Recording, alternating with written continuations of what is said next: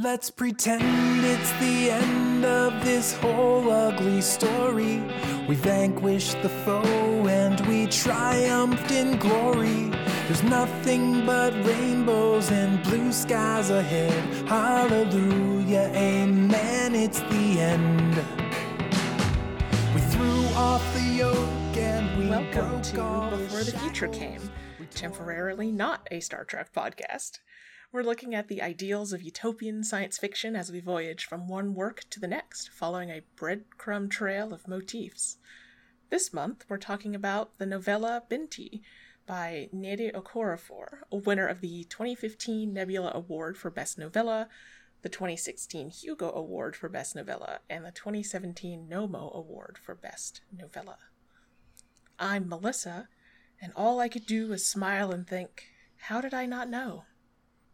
I'm Gregory, and the more I speak, the less monstrous my voice sounds. And I'm Lucy, who, like Binti's new oat jizé, am thick and ready. I don't think I can use that. Wow, that is not what was written in our document. I'm taking audio. Oh my god. We have already recorded a general intro to the show, but in solidarity with the writers and actors who are striking in Hollywood, we're delaying the Star Trek part of our Star Trek podcast. So instead, we'll be talking about other utopian sci-fi works and what ideals we see in them, plus just stuff we find cool. At the end of each episode, we'll find out what we're discussing next time. We'll take turns picking, and each time it'll be a work that somehow relates to what we discussed this time. Since this is our first podcast episode, effectively, there's no sort of link between what we've read and any past episodes. So today, we are talking about Binti. Gregory picked it, so please give us a summary of the novella in your own words. Sure. Before I start, I want to note there's some Herero and Arabic words that are important to the book. I've done some research on pronunciation. We might get some wrong, but we'll do our best. Now, Harmonizer's Log. Stardate, the far future. Binti, a mathematically gifted 16-year-old girl from the Himba people in southwestern Africa, runs away from home after being accepted to Umza University, one of the best schools in the galaxy. She wears otjize on her skin and hair, a red cosmetic made from fat and the clay of her homeland, which prompts a lot of bigotry from the Kush, an ethnically Arab group that is the dominant Earth culture in the book. She also carries an Adon, a mysterious ancient device made of unidentifiable metal. On the living ship Third Fish, she makes friends among her fellow new students, but the ship is suddenly attacked by Medusae, jellyfish-like aliens who are at war with the Kush. They murder almost everyone on board, but Binti survives because her Adon somehow makes Medusae flesh wither, killing one of them. She seals herself in her room for a few days and, as she's getting hungry, discovers that the Adon allows her to communicate with the Medusae somehow, and also makes leaves grow from her door, which is made of gold. The Medusae say that humans can only commit violence. They break down her door, but the Adon hurts them if they come close. The most bold Medusae is Okwu, who has a withered tentacle, some sort of disability. When it touches her and gets her otjize on it, it seems to heal. Okwu brings her food and water and asks more questions, noting that her otjize-covered plaits are like its okuoko, or tentacles. She realizes it's young, like her. Can I ask a clarifying question before you keep going? Just because I thought that, and maybe I just misread it, but I thought Okwu hurt his tentacle on Binti or Binti's godstone. I didn't realize it was already hurt. Yeah, I looked for that, but I wasn't able to tell. So one of them, the one that touches her and its tentacle shrivels up, I think ends up falling to the ground. In the cafeteria scene. Yeah, I think the one that touches her in the cafeteria dies. Yeah, it but does. Maybe that one is Okwu. I couldn't find anywhere else where Okwu actually touched her before it mentions its withered tentacle. But I'm not sure. It might not be. I got the impression that, I don't know, maybe Okwu's just young, but I got the impression that it is, that it's one of the reasons why people kind of treat it as an inferior is because it's disabled. That was my impression, but I might be wrong. So. Well, thank you. I just wanted to understand. Yeah, I'm not... I can see either reading. So, Okwu tells her that they've left the pilot alive so that they can trick Umza University into letting them land and launch a surprise attack to recover their chief's stolen stinger. She offers to give the Medusae her Ochize and help negotiate a more peaceful result in exchange for her life. They take her on board their ship, where the chief insists that she put down her Adon if they're going to work together. She does so and gets stung, but recovers. The ship lands, and she goes with the Medusae to negotiate with Umza Uni. Umza Uni is a university the size of a planet, and possesses sufficiently advanced technology that they can actually make a decision at a faculty meeting. Binti makes a speech, and the university agrees to return the stinger and make amends on the condition that Okwu join Binti in attending Umza Uni. As she collapses in relief, Binti realizes that when she was stung, her hair plaits were replaced with Okuoko. She's declared a hero by all parties and takes a bit to recover from the trauma. She searches a forest at the uni for red clay and mixes a new batch of alien Ochize. She's nervous that it won't be right, but it heals a burn Okwu got in class. She makes a call to her family at home. And that's the end of this story. They packed a lot in. It's a lot in this story. Yeah. Yeah. It's a short novella. It's my copy is 90 pages with not particularly small font. Yeah, it's pretty brief. I think the other two books in the trilogy are a little longer, but I don't recall. Well, we've each brought a topic for discussion. Mine is the concept of violence and empathy. So I've been listening to a podcast called The Redemption of Jar Jar Binks by Dylan Marin, in which Marin explores the internet's hatred of Jar Jar Binks when Star Wars The Phantom Menace came out in 1999. I promise I'm going somewhere with this. Marin especially focuses on the impact of all of this hate on Ahmed Best, who played Jar Jar.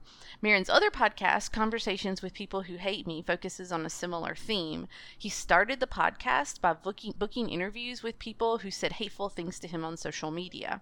He believes, like I do, honestly, that by talking with folks and hearing their stories, one lessens hate. Not unlike Marin, Binti offers us a spectrum with violence on one end and empathy on the other.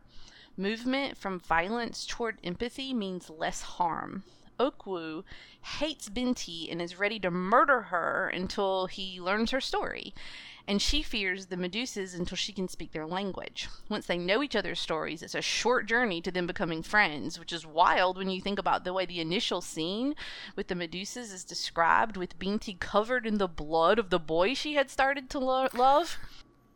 Yeah, that scene is incredibly vivid. Like, yeah. It's really suddenly really gory. Yeah, it's quite violent, right? And yeah. And I think, and I have more thoughts about this, but I think it has a lot of like that sensory imagery with the smells and the food being described and the tastes, and then that like carnage kind of that happens.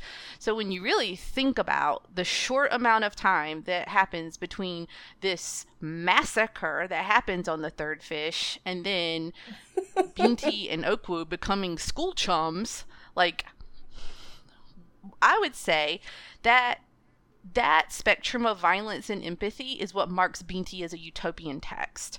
Other types of futures in science fiction imagine villains as being motivated by self-interest, power, capital, etc. Binti suggests that there aren't villains. There are just people who haven't scooted far enough on the empathy spectrum yet. I think that's a real sort of idealism that marks this text as being utopian, even though maybe there are aspects of it that you would say are not utopian. Yeah, I guess I was thinking of the utopianism as, like, strictly, like, there is a political entity in this story, which is a utopia, which is Umza Uni. Like, they're this multicultural, incredibly generous, they're, you know, a university that has someone's body part on display in a museum, and when the person comes and is like, that's my body part, you need to give it to me, they're like, oh, sure, yeah, we're sorry, we didn't realize. Like, that just doesn't happen in our world, and that's utopian. But yeah, also there's just a utopian worldview of the idea that, like, you can forgive someone for such a massacre. Yeah, I mean, it's amazing when you think about it. And I've been listening to that podcast and hearing how once people start listening to each other, I mean, you really do hear that movement. You know, it's a real thing. You can see it, and there's other contexts for it too. But I do think it's interesting that you don't see it all that often in texts. You know, you often do have a villain. There's, or at least sort of a villainous culture.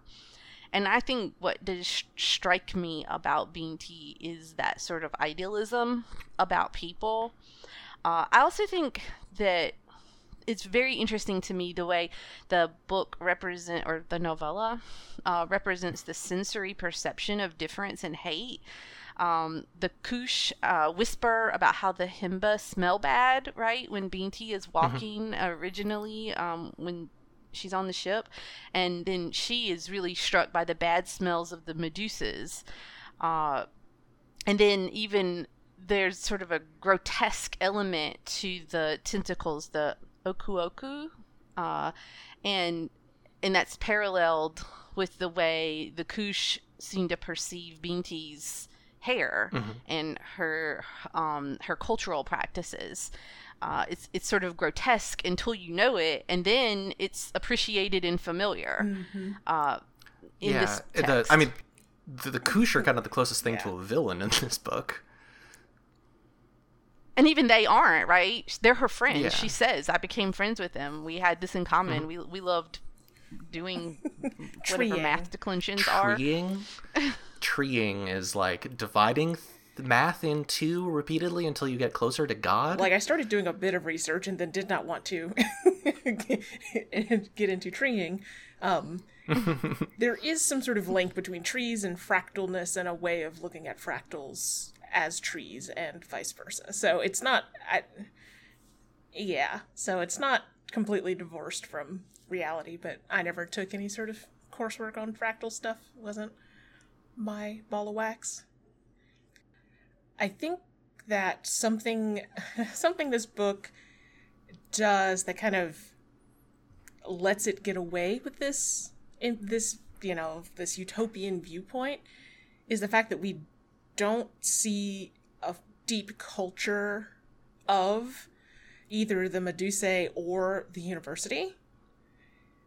Like, we see a faculty meeting, which, again, absolutely wild that this faculty meeting of multiple professor types and presumably administrators got together and decided something in a reasonable amount of time, and it was good. Yeah, it does take forever. They talk about how they are just, like, arguing for, I feel like it might be a day. It's some wild amount of time. But a small amount of time when you think about how long it really takes us right. in faculty meetings. Yeah, I mean, it would take us, like, it would take any Earth organization much longer to decide on repatriating an artifact. There would need to be limited duration committees and all sorts of stuff.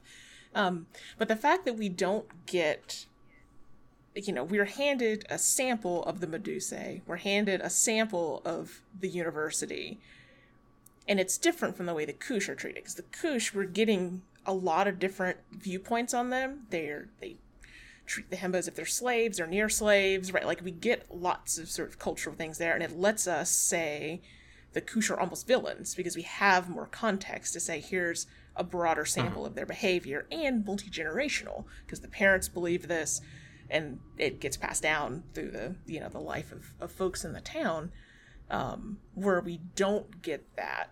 And it allows us to just see, oh, if you talk, I don't want this to sound dismissive, but, oh, if you talk to each other, you'll understand and have empathy for each other. Which I think, you know, just thinking like real world context, I feel like we're in a place where when we talk about politics, there is a notable segment that's like, hey, you can miss me with this compassion and empathy business for people who want to kill me, right? For bigots and so on. And it was interesting to read this and be like, this is nice. This is a nice utopian idea that you can talk to each other and stop wanting to kill each other. in part because, like, in this book, there's not a sense, at least to me, that, like, there's a preaching going on where it's like someone saying, hey, you oppressed people, you need to be empathetic. Right. Instead, it's sort of like it feels like it's coming naturally and internally. And Okorafor is African American, but I think reasonably close to, I think some of her recent family is from Africa. And so, like, she's got a particular context on both being black in the U.S. and being, you know, what African culture is like. So, yeah. Well, though, I would say I do think that the empathy is required for survival, right? It is the only way that Binti is able to survive, being the events of the third fish, is by her capacity. In the book, she's a harmonizer, right? Her capacity to harmonize and to understand is how she survives. So we're going to talk about that later. Well, it's good, but I just think that it's different than just empathy naturally bubbling up. It is crucial to her survival for her to gain that empathy.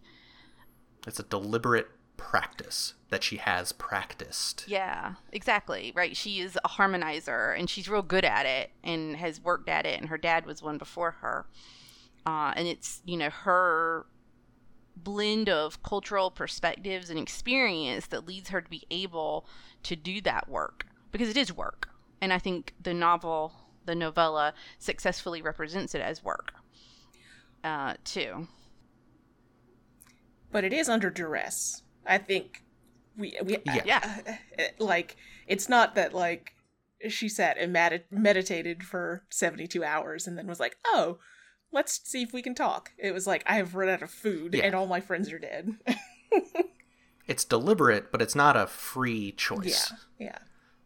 I guess the last thing I would say about it that I thought was fascinating was that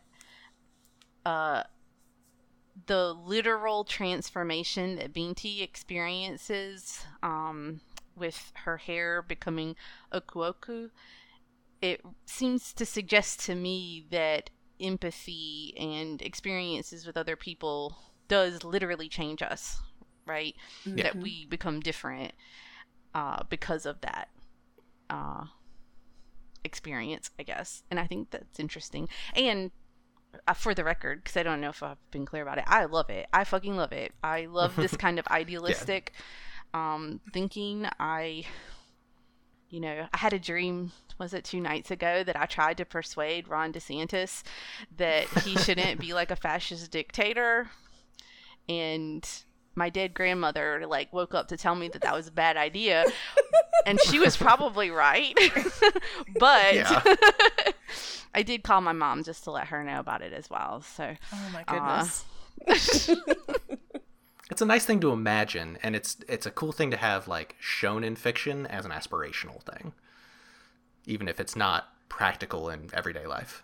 Yeah, I mean, always. I was bringing that up to say that I do feel like Melissa was saying before, like, I feel that is a very real tension in my life, you know, that I try really hard to empathize with all kinds of people. But then, you know, when you hear about some of the things happening right now, it is really difficult. It is, although my brain, something's wrong with me, and somehow I can imagine being on a train with Ron DeSantis and thinking I'm going to talk to this person, like, that is not, like, that's not real, right? Because he's not probably on this spectrum of violence and empathy. I mean, maybe I'm wrong, but I don't know. I mean, I think that I think I have to hold multiple truths on this in my head. I have to be the person who is interested in and invested in things like nonviolent communication.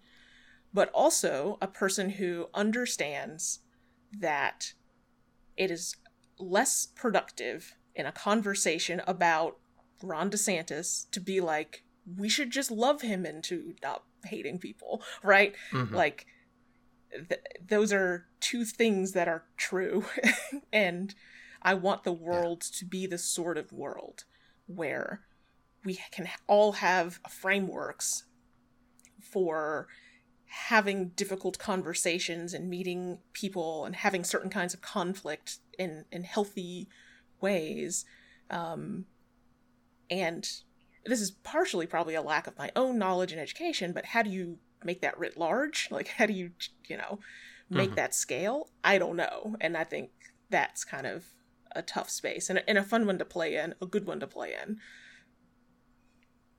Just to be fair to my brain, I didn't try to love Ron DeSantis into changing. No. I tried to logic and rational. I had a book of 51 maps depicting the power structures of the states. In 50 blood. states plus 4 in blood. So it wasn't love, it was logic and rationality. So This is true. I don't know that would work either, though. Probably not. So, speaking of rationality, I've got a thing that I want to discuss, which is just like what actually happens in this book. Like, this book has just straight up magic in it. Yep. It is solidly sci-fi, but there are things that happen that are both technological things, which I'll talk about later, I think, in our 10 forward section. There's like technological things that are magical, but also like the Ochize heals Medusae flesh, and it's not a chemical process, right? Like she takes clay and fat from her homeland, and it heals injured Medusae. And it notably doesn't heal humans. It's not a healing mud. It's not a healing cosmetic. It's specific to Medusae, but then when she makes it on Uzma-Uni, it also heals the Medusae. Mm-hmm. So like there's something inherent to Binti that makes that happen. And there's it's not like Binti is special girl that like has something magical about her specifically. Because like she's not surprised that Ochize has this power. And she's used to like she can harmonize. She seems to be able to make electricity appear by doing math. Yes. Like the Adon, she doesn't understand the abilities of the Adon, but she's not surprised that when the like weird blue lines come from the Adon and go through this golden door, which is a good what's the line? It's a good conductor and a waist to have as the door frame. But it's not a good electrical conductor. It's gold was an information conductor, and its mathematical signals were stronger than anything. So like she knows that she can do math and like cause electricity to come into being, and this is just a thing that people know how to do in this universe. But also and when that electricity hits the door, it causes leaves to grow, and I think those are literal leaves. That was my impression. Yeah. It just literal like, and that's not a surprise. That's not unexpected. I thought she was a little. She was like, oh, huh, leaves have grown. Yeah, but it's not like, how could that possibly be true? The ship is a living being too, right? Yeah. Like the third fish is alive.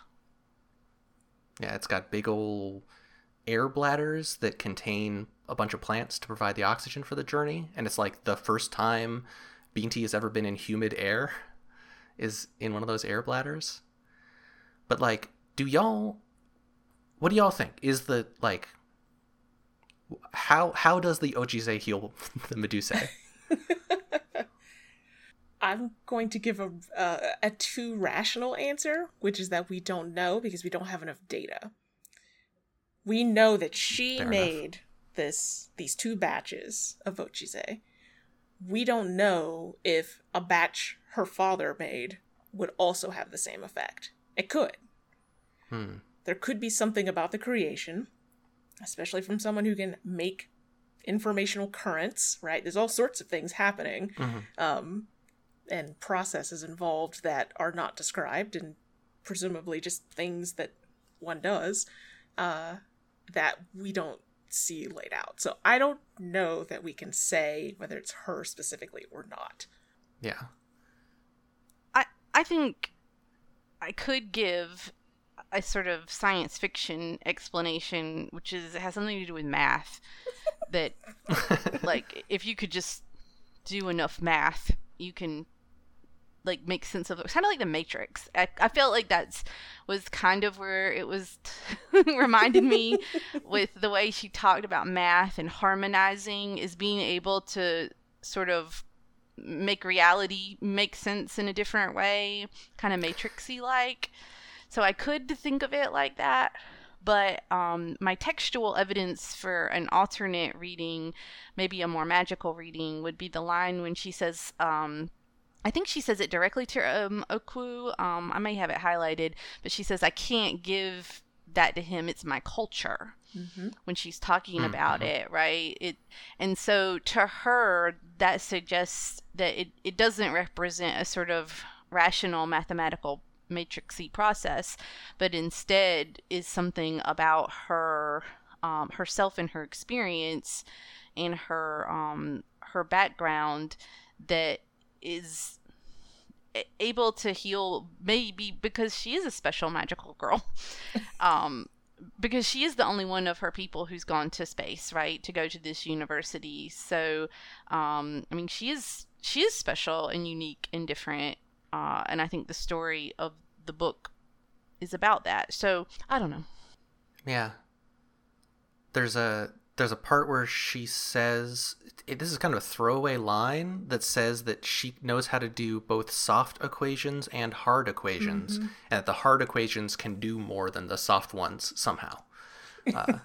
And I've read the full trilogy, and I won't go into too much detail, but the Adon is revealed to be alien technology.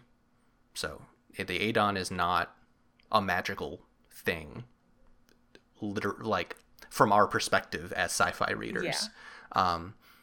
But there is magic continuing in the trilogy. There's kind of the traditions of the Himba have a magic to them where it's unclear to the sci-fi reader, to the skeptical reader, whether it's just a thing they kind of all agree is true about certain things, or whether there is something more transcendent going on that could be observed by, say, a Kush. There's another book series. It's written by a white person, so, you know, keep that in mind. But Tad Williams's Otherland also concerns African characters who are immersed in science and studying at a university, very similar to Binti in a lot of ways. And one of the characters is from sort of a more, and they're from a more our version of Earth future. And one of the characters is, though, from a place similar to where Binti is from. And the book explores that sort of tension between science and belief, and these sort of cultural beliefs about the dreamland that those characters have to reckon with. And I saw some similarities to that in Binti too. Maybe more carefully and thoughtfully explored, although I think Tad Williams does a okay job. Yeah, I think it's interesting that often people approach sci-fi, and especially Star Trek, which we're not talking about, from a perspective of, like, everything has to make sense and there needs to be a motivation behind everything, which is often applied weirdly selectively, right? It's like, if you can do technobabble, if you can put a technological name on something, then it suddenly becomes okay, right? Like, you could imagine a version of this book where when she initially makes Ochize, she's like, and we mixed in the nanoparticles that we've been putting in our Ochize for the past 200 years, and then you'd be like, oh, well, they're the nanoparticles healed them. But the book specifically doesn't do that, even though that's exactly the same, right? Saying the clay of my homeland versus nanoparticles, those are exactly as explanatory. But we're just not used to sci-fi, stories with spaceships and aliens just being like, yeah, it's magic. The closest we get in big popular stuff is like the Force from Star Wars, which is sort of feels psionic or psychic in a way that makes it more acceptable. And maybe in a way, this way of thinking that we see in Binti is more helpful. It's more generative, because a spiritualism that makes space for things we just don't fucking know, right? Things that are unknown to us is more real and right, because we actually don't know. We don't know that much about how the universe works. There's so much that's unknown to us, and so a way of thinking that embraces our limitations and all of the things that we're sort of guessing about gravity, really. Good guesses, maybe, but we don't totally get it. Guesses that have worked out so far. Exactly. But yeah. So I think that it's really very Western to argue that we have these facts that we know, and this is unchallengeable, right? And I think maybe books like this, make a little bit more space for a different kind of knowing that is more inclusive. And I would say when we talk about that difference between science and, let's say, spirituality, I might say that the difference is, in at least Western world, etc., religion is just as rigid as what you were proclaiming science is, right? Like, religion has the answers that science doesn't. And this isn't doing that either.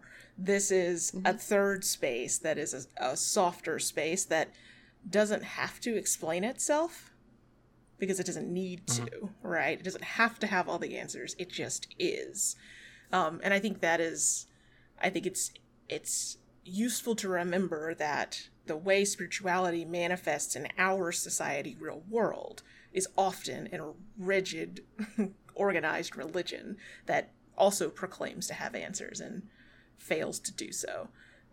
So yeah, I think that's another thing that makes the book interesting, is that it's not playing in that space either.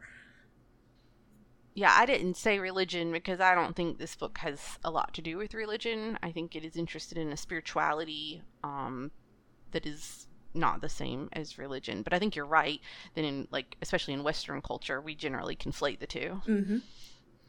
Yeah. There's a little more of what I would call religion in some of the later books when we get to see more of Binti's home culture. Oh, interesting.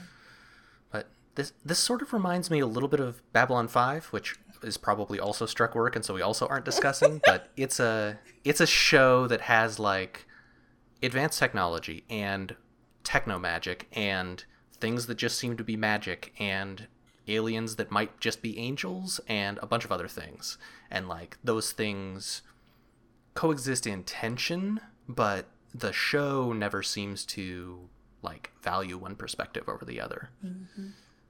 I'm 100% confident that wherever he is, Bruce Boxleitner is supporting this strike, so I think it's okay to have a brief reference to Babylon 5.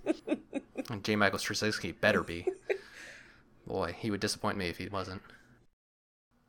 Yeah, so I want to talk about how well this book handles someone being alienated, being ostracized through, I would say, like every inch of her skin and being, and still finding a way through.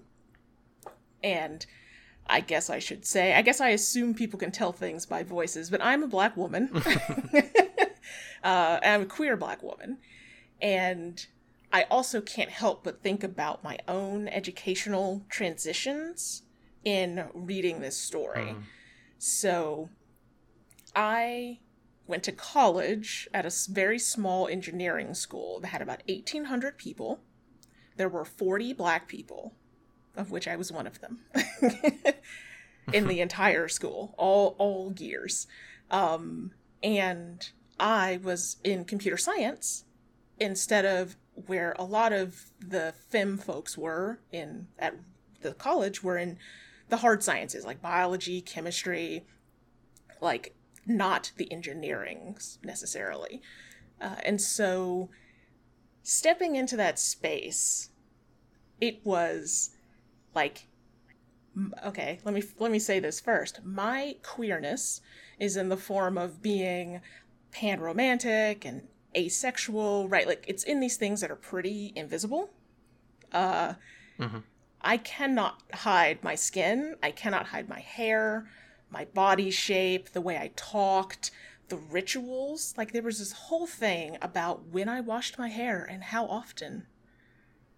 Because... like, people would ask or you? Or people would notice, and then they would ask, yeah, they'd be like, oh, you only wash your hair once a week? And I was... you know what I mean? Me and the other two black girls on the floor in freshman year. Like, it's probably what they should have been doing too. Yeah, white people, get on this don't wash your hair too much train. That's why your hair is like that, white people.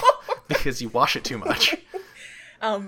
All these rituals, like the smell of your hair is a real thing when you put product in your hair, right? Like, I can smell, like, the smells of like shea butter and coconut butter and like the things that we put in our hair, identifiable like across a room, like, oh, there's a black person here who puts oil in their hair. Like, this is a thing that many of us do, and it's inescapable.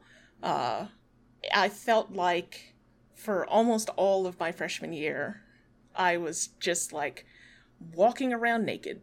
I just felt like every inch of me was on display for critique all the time, including intellectually, because there's that, right? Especially the people assuming that you were somehow less intelligent or whatever because of your race. Exactly, especially being in the class where we read the bell curve, which became a whole thing. Relatively uncritically, right? No, it was pretty critical, but the professor and I were pretty critical. With the rest of the class, I don't know. Didn't feel like it. But I also... when I read this story, and I was reading about the Edon, right, and how this, or the Adon, and how it becomes this communication device and a shield from violence. And this is probably a more common experience other than just, being black, but the idea of having a device, having something that you shove in front of you and say, hey, look, here's the thing. Why don't we all look at this thing? Why don't we let this thing sit between us and allow us to communicate? And for me, that was computers. I could go to that college and people would look at me weird, and then I could be like, look at this thing I programmed, or hey, let's program this thing together. And we had this language that wasn't good at first because we're all 18 and have all learned different programming languages or none at all or whatever. But like, you begin to have this little space that's like, hey, don't hurt me too bad. I'm enough like you. I have a thing that we have in common that you respect, good or bad. Like, there's this thing that you can just put out there. And so computers, comp sci, and this is cross-cultural too, like beyond, sometimes when I meet, I don't know, folks out in the wild and other circumstances, there's some of this friction too. Like, you go to a LARP or a role-playing group or something like this, and you're like, yikes. So that's where I think it's probably also more common, but that just really resonated with me. And also the ways in which this softens as I've gotten older, where I do have that. Like, if I start a new job or, move into a new space, I definitely still have like, oh, hey, we're here to do a thing. Hey, here's a thing. But I have much less fear. I'm much more comfortable knowing that people are going to look at me and put me in a bunch of different boxes. And part of why it bothers me less is that I have also changed, right? Like, just like you can't not absorb some of what is happening that you have steeped yourself in, like a good tea. It changes you. It does change you physically. It changes the way you talk. It changes, the ways in which I can mode switch now are different than they were 10 years ago and way different than they were 20 years ago. And so it's all very material. It's all very physical and very real, and it's inescapable when it is your skin. The scene where she describes how a bunch of them washed off all the... that's a beautiful scene. Yeah, so they all go to a lake or something like that, and they all... Yeah, this is a flashback to her childhood. Yeah, and they wash off all their ojize and look at themselves, and they're like, oh god, we're naked. What is happening? Like, no one can see us like this. We would be... Yeah, they're like, we would get beaten right. if someone knew we did We'd never this. get married or something like that.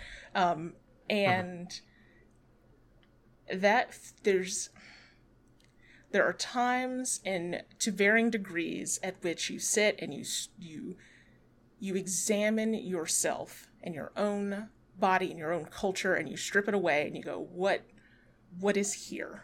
What is it?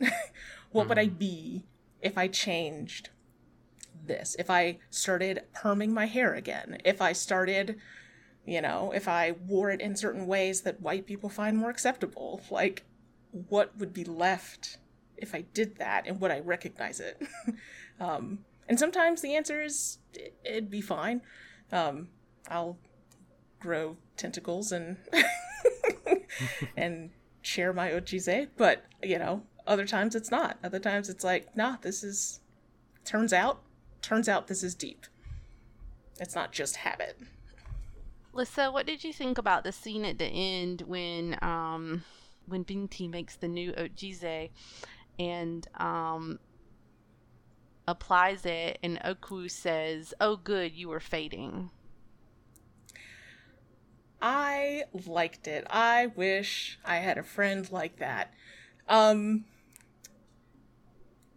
That moment is one that's like, it's always nice to have a moment where people recognize that they are seen, and not just for things they did, not just for things they performed, services rendered, but also for what makes them a whole person. And I think that scene highlighted that, oh, okay, it's not a matter of moving back, to oneself, or a sense of forwardness or backwardness, but sort of whole, being whole. I thought it was cute. I want to circle back to your mention of hair and scent, because I didn't mention in the summary because I didn't get that low level, but there's a several times throughout the story, there's someone touches Binti's hair, and touching black people hair, big deal. People always want to do it, and it's super rude and kind of invasive. And in the book, the first time it happens is a bunch of Akush women, and they're talking very rudely about her, and Binti has scented her ojize with jasmine flowers, I think, and they one of the women reaches out, touches it, doesn't address Binti at all, is just completely treating her as if she's not there or is subhuman. And one of the people is like, I hear it smells like shit. And the woman's like, it actually kind of smells like flowers. I'm weird. Looks like shit, though. And it's like this, utter disregard for her personhood is very contrasted against, the first words we hear, I think, from the Medusae are you were shameful. They, from the very beginning, even though they don't really consider her a person yet, they're still talking to her as if she's a person, even before they're like, oh, she actually can communicate using the Adon. Right. They grant her more personhood immediately than ostensibly, a group that she rubs up against far more often. Yeah, when they talked about the shameful part, I mean, I thought that the Medusas their culture, it was okay for them to kill, like, the humans who were on the third fish, but it wasn't okay for people to not have their needs met. Right? Like, even, I think if Binti had been, I don't know, a plant, right? I mean, they would have wanted to meet her needs, because for people to suffer was not okay with the Medusas. So, like, yeah, killing, if it had to be done, I mean, and Oku says we don't like stinging, right? But if they decide they have to do that, but they don't want to see suffering. So I thought that what they were saying there was that they didn't want to be leading to suffering, even though they were okay using violence if they felt like it was necessary. I don't know. Yeah, there was not really any negotiation over the food and water, right? They were like, what do you need? She was like, food and water. And they were like, cool beans. Yeah. Yeah, and she's not really like, they didn't have to do that, right? They could have just left her in there. Yeah. And it's not just like, Oku clearly takes a liking to her, but you don't get the impression that it is kind of sneaking her food. Right. It's just kind of like, it's fine for it to hang out with her. I thought that's what they were saying. I'll have to try and find that part. It was not okay for them. That part of their culture was, it was not okay with them for her to suffer. Yes. They would be fine killing her, but not for her to be hungry. Yes, they say, girl, you will die, the voice said slowly. Soon. I heard more voices, but they were too low to understand. Suffering is against the way. Let us end you. Yeah. That is obviously, as you can tell from the sentence structure there, early in the ability to sort of translate and understand what's happening. But suffering is against the way. Well, there turned out to be more kinship, I think, between the Medusas and the Himba, right, cultures than maybe some of the other cultures that we get tertiarily touched on in the course of the novella. Yeah. Oh, quick pronoun note. I think we've all been doing great. The book consistently refers to Oku as it, even after Oku is a friend with her. But on the very last page... Oh, really? Oku gets one he. There's one previous to that, too. Okay. I actually looked at it multiple times because I couldn't figure out if it was a typo. Yeah, right? But then it reoccurs at the end, so I don't know. I've been saying he because I don't like to assume error. Yeah, what was it the first time? Oh, I'll have to find it real quick. Hold on. Because the last instance is, he held up an Oku Oko. Show it to me tomorrow, I said doubtfully. Tomorrow will be the same, it said. Yep. So, like, we stand a he at Queen, but, like, that's interesting. Yeah, it is. That we get, like, it's not that finally he isn't he. It's that, like, both pronouns seem to be correct for Oku. Or, like, sometimes Binti thinks of it as a him in moments of extreme empathy. I don't know. I'm looking for it now, but I think the other part is in the sort of climactic scene when Oku and Binti go before the head of the Medusas. The chief? The chief. Is that what they call him? Yeah. Yeah, the chief. Which I like how, regardless of how, like, callous the Medusae are and the chief is, when they first step into Umza Uni, the chief kind of coaches Binti a little bit, is like, hey, come on, go ahead and talk to them. It's good. Like, kind of reassures her. It's cute. All right, so with the main topics covered, it's time for a quick lightning round of other interesting things we spotted. Well, mine actually, I think, flows very nicely from Melissa's topic, because, you know, I'm in education, so I study young adult literature, and this sort of story, which is a classic coming of age story, which some people would call a Bildungsroman. Not me though. Oh, not you. In no, this I document. wouldn't. That's what it says in the doc, Lucy. Yeah. I don't know. Yeah, that's weird. Maybe Chat GPT must have got in there, you know. Oh God. Better not have. Maybe Gonna have to do a Butlerian jihad on it. we'll just do some sort of what do you call that when you purge a demon? Yeah. Exorcism. Yeah, Exorcism. an exorcism. Yeah, that's what we'll do. I liked reading this as that kind of coming of age story. It follows a lot of the classic patterns, which is that's not a critique. That's a good thing. I like that it is following that kind of story where she's young, you know, and she thinks, I'm just going to go to college and I'll be able to come back and get married and do all the things that, you know, take over my dad's business, all the things that, you know, her family was expecting her to do. And she thought, idealistically as a child, that she would be able to go to university and then come back and things wouldn't be different.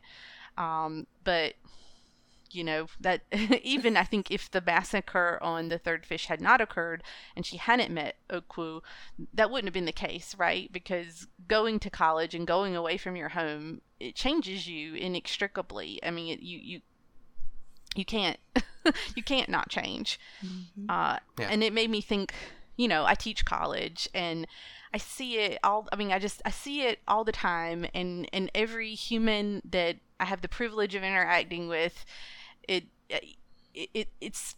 it's tragic and beautiful, because they all think when they come to college, I'm the same, you know, and I'm going to be the same, and I'm going to go back home and it's all going to be the same.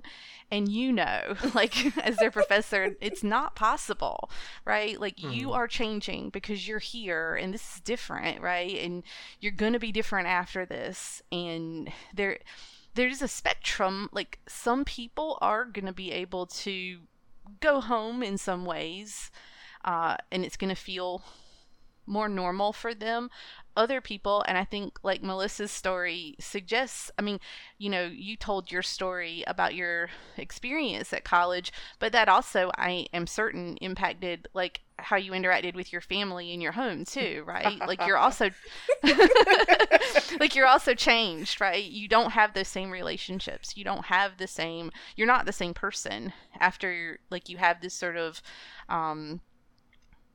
you know, we don't all go through a traumatic experience in the way that Binti does, thankfully, but we do all change when, like, especially at that time, the sort of going to college. And I was charmed, honestly, that the book was so literal. Like, she's literally going to university, right? It's space university, but she's going to university and she's literally changed. So I found that to be charming, and it was tragic at the end too, you know, when she said, the professor that you referenced before said, your culture doesn't like outsiders, and Binti doesn't understand because she thinks, oh well, no, I'm not an outsider. Yeah. But whether her hair had turned into oku or not, she wouldn't have been able, you know what I'm saying? Like she wouldn't have been able to go home either. She's an outsider now because she's gone to university, and she didn't understand that. And it is, I mean, it's I'm sorry, it makes me cry. I guess it's sad. It's genuinely sad because, you know, it's hard to think about how things won't be the same again, especially when, like Binti, you did have a supportive environment. She did, I think, come from a supportive family who cares for her. And that is going to be challenging for her to go back.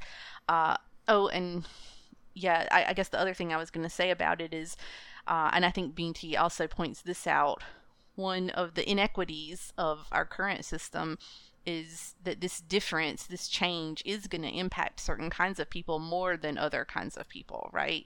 Like people from historically oppressed communities are going to be more outsidery after these kind of experiences than people who maybe are somewhere else on the matrix of oppression, right? So you can't go home again. And I thought that moment when she realizes it, there talking to that professor, was just, it was was real good. It landed really well, and I'll admit, when I started reading the book, and it became clear, kind of what her family was like, and how this was, you could tell immediately, right? Like, she's not gonna be able to come home again. I wasn't sure if there was going to be a reveal that she wasn't the first one to go, right? Like, if a society, if there were some hints that, like, if you ostracize someone enough, you can pretend they don't exist. And so I wasn't sure if there was going to be a twist of, like, in that room were going to be 2 more folks from her home that just weren't talked about, and but I'm glad it went this way. Like, no preference one way or the other, but another tempting amuse-bouche of the rest of the series. The second book is called Binti, Home. Yes, I read the first sentence of the description and wanted to scream. I almost started reading it immediately. I have Sacred Fire before I have Home in my book. That's right. There's a short story in between the first 2 books in the omnibus. Oh, yeah, that might be why I thought the other ones were also short, so maybe you shouldn't listen to me, because I was looking at Sacred Fire. So yeah, I just don't remember. Something that I thought was cool was another kind of geeky literature thing, which is that this book has interesting nonlinear narrative to it. It's not like totally nonlinear and disjointed, but there's a pattern that happens several times where so this is we haven't mentioned, I don't think, at all. This book is narrated in the first person. It's all Binti is referring to herself as I throughout the narration, and she'll like gloss over a really important event and then like go back and fill in later. So like, but like immediately. Mm-hmm. So that like big massacre in the cafeteria, which is like that initial violence when just about everyone on the ship is killed. I don't think we even ever meet the pilot. No. I don't think we see how the pilot turned out after all this. Presumably had maybe a worse time of it than Binti. Probably not okay. Yeah. Well, they don't believe in suffering, so he probably. Yeah, I mean, maybe they treated him well. I mean, if they were ethically consistent, he was at least as fine as Binti. Yeah, but psychologically, they can't. Sure. Yeah, it would be rough, especially because he didn't like. Binti's like, I'm going to figure out a way to do this without violence. As far as the pilot knows, the Medusae are forcing him to let them invade U and kill a bunch of people, right. And that's probably what he thought until they landed. Yeah. Which is rough. But in that cafeteria massacre, it's like they come through and they kill everybody is basically this initial narration. And then like she's confronting the Medusae. Yeah, she's confronting the Medusae, and the Aedon protects her.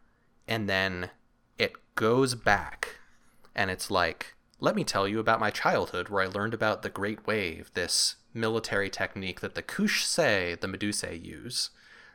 And like how terrible the Kush-sei, the Medusae are. And then she remembers her friends. And then she, like, this is literally 2 pages after the initial massacre summary. She's like, here's what the massacre was like in more detail. And then everyone was dead.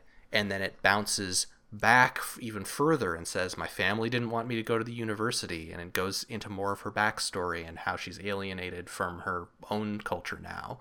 And then it finally resumes with her back in the cafeteria, kind of negotiating her way out, grabbing some food, heading to her room. And that sort of thing happens a few more times where incredibly important events will just be like tossed out in a chunk and you're like, wait, what just happened? And then it goes back and talks about something else entirely, with you kind of this constant tension of like, didn't you say those jellyfish killed everyone? Why are we talking about your father? And like, of course, because that's sort of like, especially as a young person panicking in an alien environment, you're gonna like be like, that's the experience Binti is having, right? Binti just sees blood and death and is like, holy shit, and distracts herself, and then is like, wait, what did just happen? What situation am I in? And like, it's sort of mirroring her thought process, and also like giving us good good tension where we don't get a resolution until we digest what this is actually like for Binti. Cool stuff. I really like the non-linearity of it. I think a first-person narrative is often more successful when you can have some of that. I mean, this is not stream of consciousness, but it's got some of those elements of stream of consciousness because that's how brains work. Right. It's not just a recitation of what happened and how I felt during it. Yeah, I like that. When Greg, you mentioned that the Mujha Kabira, the Great Wave attack method, the Medusae move like water when at war. And I don't know if it will be earlier in the page or the previous page. Before the massacre, there are students, Olo and Remy, are singing a traditional song from their city because they missed home, a song that had to be sung with a wavery voice like a water spirit. And I had not even noticed that those two things were right next to each other, basically. Damn. They told it. Yeah, and like, even Binti is from a place where there is so little water that they wash with or they keep clean with ochise, but there's a story of her skinny dipping and washing away the cosmetic, and then before reapplying it, and then she then does that again at S00E01 before applying the new alien ochise.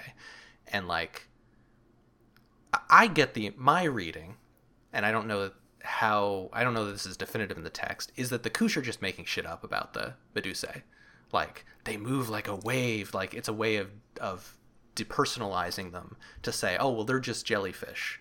They don't act, they don't have tactics. They just do this thing. And there's a line, and then on the counterexample, the Medusae are like, humans can only do violence, something like that. And I wrote it down. No Medusae has... It's humans only understand violence. Yes, and no Medusae has ever spoken to a human except long ago. And there's this implication that the Kush are kind of the gatekeepers of Earth. And so the Medusae have only ever interacted with the Kush, who are this like more hegemonic, more hierarchical, more interested in normalcy. They consider the Himba to be other than. They teach they indoctrinate their kids about how awful the Medusae are. And like, the people at S00E01 don't, they're like, oh, hey, you talked to some Medusae, good for you. They're not like, holy shit, the Medusae are intelligent. They seem to disregard they seem, you get the vibe that kind of nobody in the universe thinks the Kush are cool. Everyone's like, those guys are kind of jerks. Or that they're provincial. Yeah. I just found the part where they used he pronouns early on. It's when they go before the chief, like I thought. Tell the girl to sit up, the chief said. Binti, Okwu said his voice was hard, flat. Get up. It's kind of both in moments of intimacy, I guess. In that, yeah. I don't know. It was weird to me too. So my lightning round, as quick as this lightning round has been, is related to the nonlinear narrative in the sense of, like, I thought it was really interesting in how stories are being retold for different audiences. And so we see it in the micro, in that sort of processing of retelling a series of events to herself, and to a certain degree of sort of processing. We see a repackaging of this whole narrative to the university. We see a repackaging of self and of story of self to the Medusae, right? Like, there's these little repackagings. There's a retelling of culture, repackaging of all of this stuff that I think is interesting and is, I think, part of the sort of coming of age narrative, right, is to, like, very actively what you are doing as a young person in these stories is relearning what you have lived to a certain extent. And then also, as her world is broadening, the story means something. You mean something different. You omit parts that people aren't going to care about, or you tell too many parts and people are like, why did you tell me all this? And so I just found it interesting to see the way she's moving through time and learning how to tell these stories as she's not learning a new language, really, but communicating with a different type of being who has very different interests and priorities than hers. So, yeah, that's all. One specific example that I think I remember is that I think we get the discovery of the Adon story 3 different times, I think. Yep. I think we get a narration to us, the reader, of how she found it. And then, like, it's very brief to the Medusae, and then I feel like it's even briefer to the professor that's going to do research on it. Maybe that's just summarized in narration, and so we just don't get the full story. But I think we get those 3 times. There might also be one... She might explain it again to the chief. I thought she explained it to the students, too. She explains it to the ones that come to her room? Yeah, and she also does it to the customs people. Oh, right. Like the people at the spaceport, she's like, oh, it's a ceremonial object. That's that cop that... that was a moment. Even though she knows it's not. Right. Like, she thinks of it as, she might not necessarily know it's alien technology, but she knows it's Godstone. Godstone. And says that it is said to have come from the sky. Which she knows that aliens exist, so she knows that that's like, yeah, could be spirits, could be aliens, I don't know. She knows that's a possibility, at least. I was looking for and going to describe the scene with the cop, but I'm not sure. Because there's the person who reads the astrolabe perfectly. It's got to be after that. Oh, yeah, I was wrong. Oh, yeah, by the way, phones are called astrolabes in this universe. You say phone. I don't think I believe that's a phone. I mean, it's a phone tricorder. It's a little handheld electronic device that lets you make calls. But it's also sort of a passport, right? And it's got all your identity information on it, but it also has it doesn't just have your identity information on it. It has your history and your future in it. Mm-hmm. Yeah, just like my phone's got my calendar in it. My phone's got... No, that's not what that means. It is more significant than that. But I was wrong when she describes her Adon to the guard, who, by the way, Kush guards only get educated until they're 10. Yes. Like, cops in Kush society have an elementary school education, which is rough. But she says it's just an old thing. It has no math or current. It's just an inert computative apparatus that I carry for good luck. So she knows, even though it's sort of a magical device to her, she knows it's a computer also, which is interesting. And she minimizes it there on purpose. Yeah. Yeah, she's like, oh, don't worry. Yeah. Shut the fuck up, Friday. It's a computer. Don't talk to cops. It's inert. It's fine. Yeah. No, she's right. Don't talk to cops. Theme of the podcast. Don't talk to cops. Not the theme of the podcast. Just good advice. No. Just a sort of truth. Or maybe just some solid advice. Yes. All right. So in addition to the deep stuff, we're also big utopian sci-fi fans. So let's head to 10 Forward to talk about stuff we geeked out about. And I am going to start with food. Because I have a very silly thing that I love, especially in sci-fi, but also in fantasy, when an author feels like they have to come up with another name for a basic thing. And here, there's a cultural element here of the thing that stuck in my head was the white milky dessert. Which I think the three of us probably immediately went ice cream, but also it could have been a yogurt or a custard or any number of things that would not do well. Or cheesecake. Or cheesecake. I thought it was probably cheesecake. Oh, that'd be delicious. Yeah, it made me want cheesecake. So Yeah, it's gelatinous milk-based dessert with slivers of coconut. I didn't look it up. The kush are ethnically Arab, I think, is the strong implication. And so maybe that's just a real dessert. Could be. Yeah. I mean, I know that a lot of Middle Eastern desserts tend to be like kind of rich and simply sweet. Mm-hmm. Not usually, just like that sounds vaguely to my uncultured ear to be like, yeah, that sounds like something maybe some people from an Arab culture would make as a dessert. I spent a long time pondering whether it was ice cream or not, but then she says I slid a slice of white milky dessert onto my tray, and I have never slid a slice of ice cream anywhere. No, you're right. But I have slid slices of cheesecake or something like a creamy pie or something.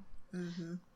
But on the other hand, it does melt on her tongue, which, doesn't need to be literally like phase changing on her tongue, but it's not as dense, I think, as cheesecake. It could be like a real light cheesecake or like that lemonade pie that's really creamy.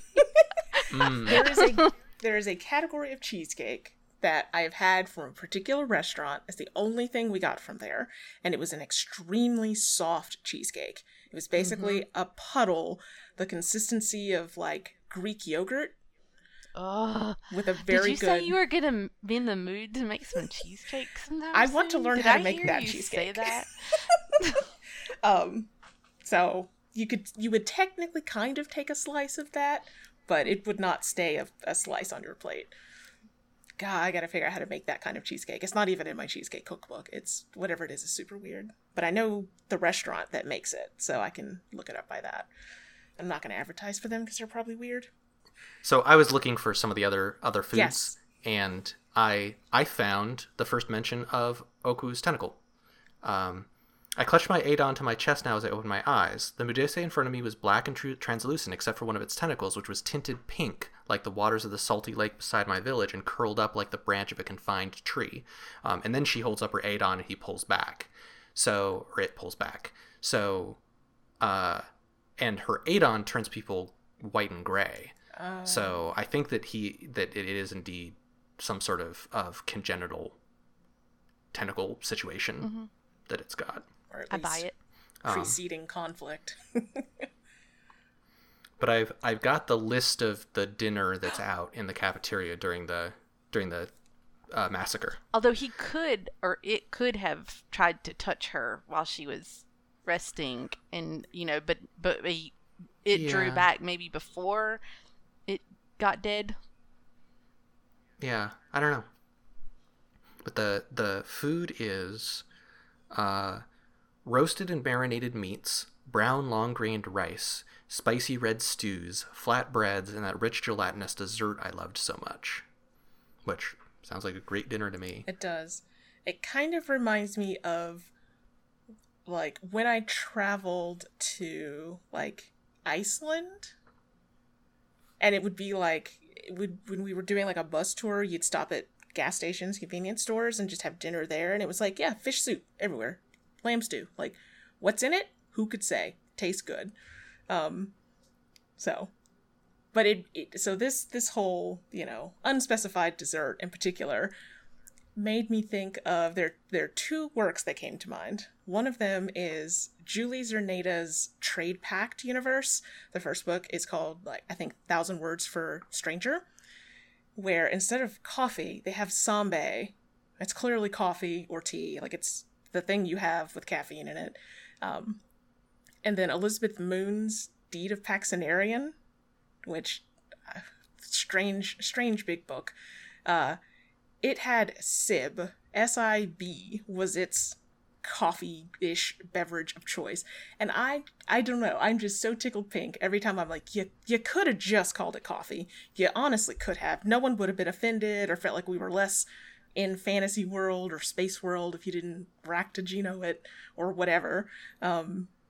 So anyway, I love that sort of thing. It making the sort of very common thing slightly alien and strange and foreign, without going so far as like to indulge in a weird exoticism. I think this is, I don't know, just tickles me pink. I also loved that scene and had already had it highlighted because it was, I mean, I liked the book and I liked Binti, but I knew in this part we were good because this is the part where she heaps the chicken wings and the turkey leg and the 3 steaks of beef and the bread and the oranges and the bladders of water. And then I slid a slice of white milky dessert on my tray. I did not know its name, but it was easily the most wonderful thing I'd ever tasted. Each bite would fuel my mental well-being, and if I were going to survive, I'd need that especially. And I was like, so girl, you get your dessert. Nobody's judging you. No, family you is do not not here. have to rationalize this. It's good. Loved it. Did y'all note down the smoked fish? So the meal that Oku brings her, yes, is smoked fish. And it describes the fish as the color of the kush, which is interesting to me. And when she gets on board, she asks, this is all in flashback, all that nonlinear stuff. She asks the chefs what their killing process is for the fish, and they're like, don't worry, we killed it humanely, which apparently is a thing the Himba care about, but the kush don't. Mm-hmm. Which is an interesting inversion because one could assume that the Kush are Muslim and would have, Muslim like halal meat slaughtering techniques. Yeah. But they're like, for her, they make sure to kill the fish humanely, but they're not as good at removing the bones as the Himba are. The Himba have a mathematical process for identifying where all the bones in every fish are to remove them without disturbing the body. Is it time? It's time. Yeah. When I was a wee girl, a teen. Wow. Flashback. We're getting one right in the episode. I have a very vivid memory of the first time as I was perusing the Monster Manual for the first time when I was in high school. I had just started playing the D&D source book? Yeah, book? the D&D Monster Manual, and the page with the beholders, and I was like, oh yeah, I love this. Like, this is my jam.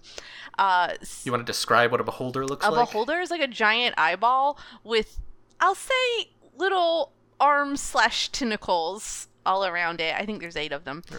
Could be 12. They're like eye stalks, right? Like they're tentacles with an eye on the end of each one? Yeah, well, I mean, most, like, earth jellyfish or cephalopods have some kind of sensory device element on the end of their tentacles, which is, also true in Binti. Anyway, all of that is to say, I really love tentacle shit. And so this book was amazing. I mean, it was really gory with all the murders and stuff, but I love Oku, and I love all the descriptions of the Medusa, and just so I can avoid just, I don't know, talking about hentai or something, I'll just say that there's like a history of cephalopods in science fiction, and this kind of representation of the non-human other. So this emerges from, I think, a sort of science fiction tradition. You can think about Jules Verne, which I think 20,000 Leagues Under the Sea isn't exactly science fiction, but it's kind of science fiction. H.G. Wells, they also had, in fact, I think they may use the word Medusa in describing the aliens in War of the Worlds. Then there's, H.P. Lovecraft is racist as hell, but Cthulhu, I think, figures into our cultural imagination, and it's because there's tentacles. And then, even in more modern representations, my favorite movie, which I'm sure is struck, is Arrival, which is also about cephalopods that are that non-human other. So I think there's just I think tentacles are perfect. They in science fiction like represent a body shape that is non-human. It's very noticeably and distinctively non-human, but also is very sensory focused. In Binti, you see the way I think she says they smell with their tentacles. They see her through smell, through their tentacles. They also can use them violently, which we see in the massacre scene. And they're really just swell. So I loved I loved the tentacles. The scene in which she discovers that her hair has become tentacles is really cool. So good. Because, like, the implication, I guess, is that she's sort of been in denial about it, because there's a few brief mentions in the narration of, like, her hair tingling weirdly. But, like, it's, like, after she's given the speech, after everything, she kind of, like, collapses in relief. And that's when maybe she accidentally rubs some of the ojize off her hair, and they're like blue, pulsating, moving on their own, able to sense, able to feel tentacles in place of her hair. Can you imagine? And if you look at Himba, modern day Himba hair, it looks interesting. It looks distinct from a lot of the locks that you'll see people wear, a lot of the plaits that you'll see people wear in other cultures, because the ones that I've seen, the way people wear their hair seems to be based on social standing, from what I can tell from modern day folks. In the book, they plait their hair in weird, like, geometric mathematical patterns that are implied to be part of the kind of the Himba ability to harmonize and do cool math. But from what I'm able to gather, young Himba women will have most of the plait covered in ojize, and then at the end of the plait, at least for some of them, there's like this spray of hair that's like this almost fan-like bush of hair at the end of a few inches. And it's interesting to me to think about, like, how that is distinct in structure from a tentacle. Like, the tentacles presumably end in, they're jellyfishy tentacles, right? So they might have, like, ruffles and stuff on them, but they probably end in a point. And the distinction between how her hair would have been with the end of a plait. She doesn't have locks, she has plaits that are braided. Yeah. And so there would be that end, that fringe that's on any plait, and that maybe is like some modern day Himba, where it's this spreading bush, and then that's gone when you've got a tentacle there. It's interesting to think about, like, the intricacies of that change. Yeah. And wouldn't Okwu be such a nice friend? I mean, once you got past the initial murders, threat. Yeah, he did kill her first crush and some stuff like that. Not personally. I don't know, maybe. I don't know that it's clear how many of the kids Okwu killed. The other kids, because Okwu is a teen also. So, you talked about how tentacles are classic sci-fi. I want to talk about another thing of classic sci-fi, Clarke's 3 laws. So, Arthur C. Clarke, classic sci-fi artist, classic sci-fi author, probably problematic in some way, as all those old men of sci-fi are. God damn. But a whole lot of people know about... So he did 2001 is probably his best known work. Did some cool stuff. I like Rendezvous with Rama. But he has a set of 3 laws, the third of which a lot of people have heard. Any sufficiently advanced technology is indistinguishable from magic, which we've talked about magic and mysticism a lot. But that's the third law. And these are all kind of like... These aren't like recommendations. These are just observations of tropes that appear in sci-fi. The first 2 have to do with the possible and the impossible. So the first one is, when a distinguished but elderly scientist states that something is possible, he is almost certainly right. When he states that something is impossible, he is very probably wrong. And so that's talking about the classic, like, if a scientist is like, well, it just may be that we can adjust the harmonics and cause us to be able to communicate with these people. Like, Scientist is always right about that, or usually right about that. But if the scientist is like, that's impossible, you can't communicate with people using that ancient device, the scientist is wrong. And that happens here in an interesting way where a professor comes up to her and is like, what you did is impossible. But the professor isn't like, you were lying about what you did. The professor's excited. The professor's like, what you did was impossible, and I'm really excited to see how it happened. And then the second law is the only way of discovering the limits of the possible is to venture a little way past them into the impossible. And we talked about like utopian ideals and the idea of somehow being able to empathize with people enough to make violence stop. And as a pacifist, I am very conscious of the fact that, like, boy howdy, pacifism doesn't always work. And sometimes it feels like violence must be done, is necessary, and definitely is tactical in some situations, right? Like, sometimes in order to prevent violence, you must commit violence, because in that moment, or, you know, in that war or whatever, there's not an opportunity to talk it out. But with the empathizing that happens that Lucy talked about, like, that is an attempt to do the impossible. Like, this book is about Binti, a 16-year-old girl who has just seen all of her friends killed, is thirsty and starving, and has no way of communicating with these people that she's been told were monsters her whole life, tries to communicate with them, tries to do the impossible, succeeds, and then keeps trying to do the impossible and keeps succeeding. And it's just like, this is a classic structure of sci-fi. And we didn't mention this, I don't, at any point, because I think we all agree, fuck them, but this book was the subject of a lot of people talking it down when it was up for awards. This was the season of the sad puppies and the angry puppies. Ooh, and so gross. On, where a lot of racist and sexist people were like, thought that there were too many, I'm high level summarizing here, thought that there were too many women and brown people and queer people that got stories in, and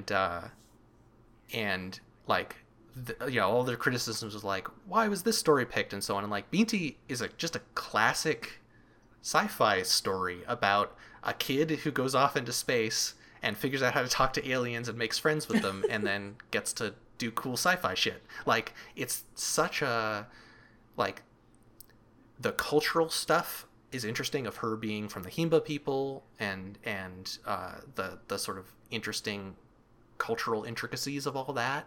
But like, from a narrative standpoint, it's just, she tries to do an impossible thing and figures out how to do it like a plucky youngster. And it's cool. So why shouldn't it be up for all the awards, right? Like, I don't know. I mean, it's a great book. Like, right? Yeah. Like, it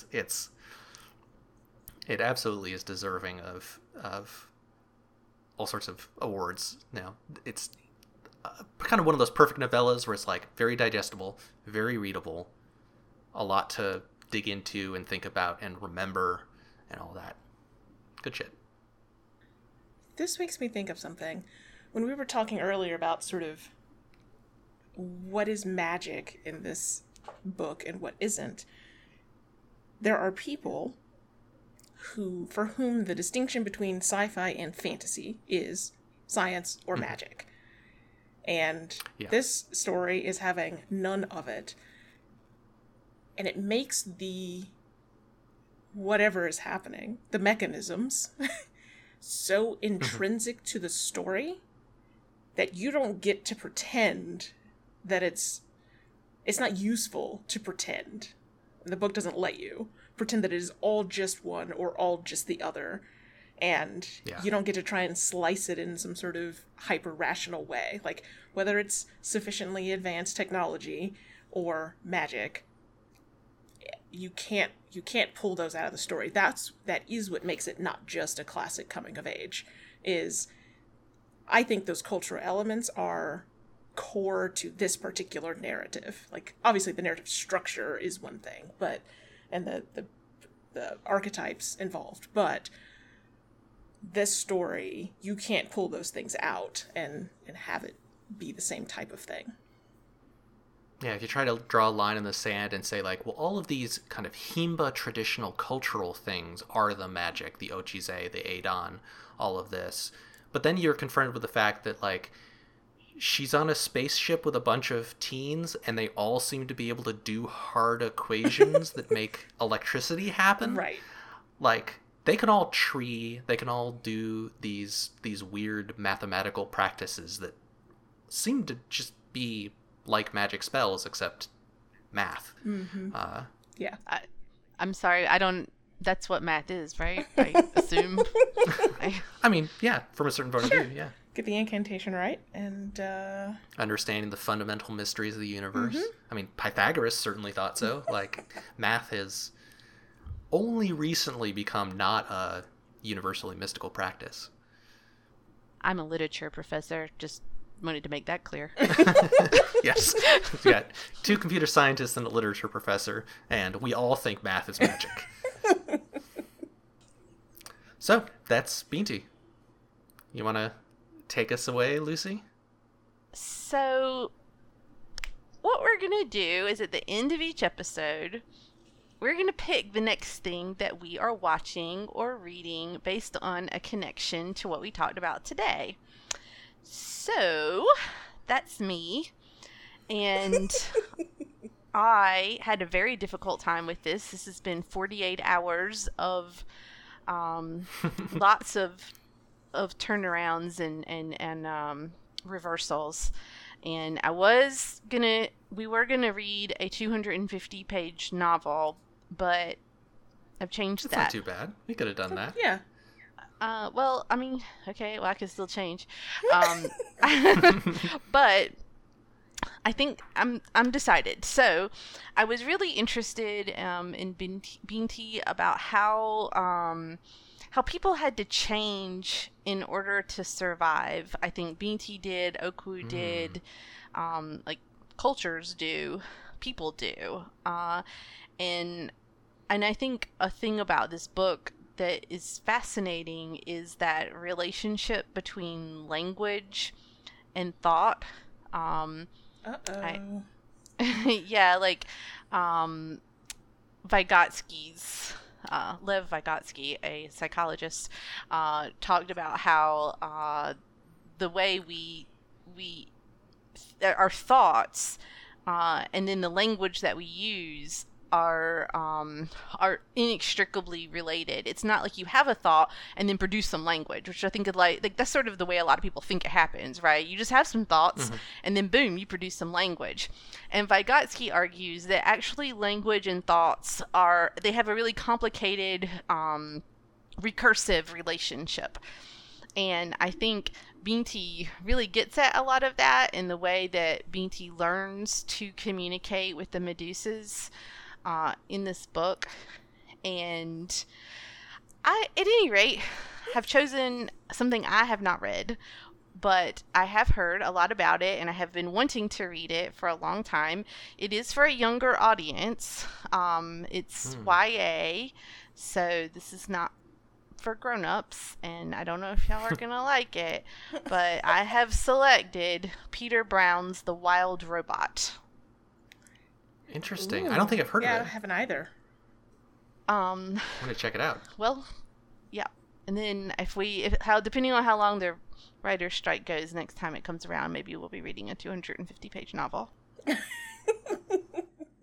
Excellent. So that is presumably available from your local library or any online purchaser. If you can get it, because the kids love it, so you're going to have to probably get in line. Virtual line. The virtual line. So, yes, next time, that would be October, we will be discussing The Wild Robot on Before the Future Came.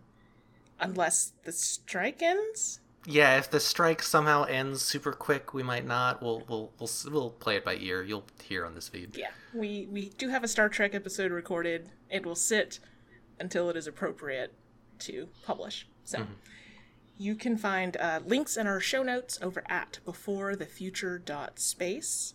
If you have any questions, comments, concerns, you can comment there or write to us at onscreen@beforethefuture.space. I'm Lucy Arnold, and I sometimes blog at intertextualities.com. I'm Gregory Avery Weir, and you can find me at ludusnovus.net or on co-host, which I post to more often, at cohost.org/GAW. And I am Melissa Avery Weir, and I live at urson.net and on Mastodon at melissa@urson.life. Our music is Let's Pretend by Josh Woodward. It's used under a Creative Commons Attribution 4.0 license. Thanks for listening. I'm sure we'll all live happily ever after, surrounded by butterflies, children, and laughter.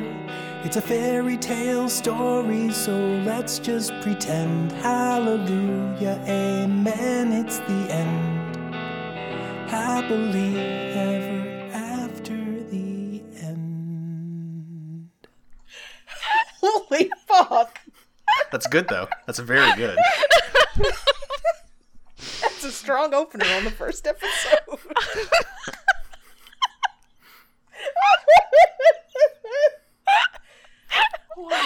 Coming in, smeared up, tentacles out.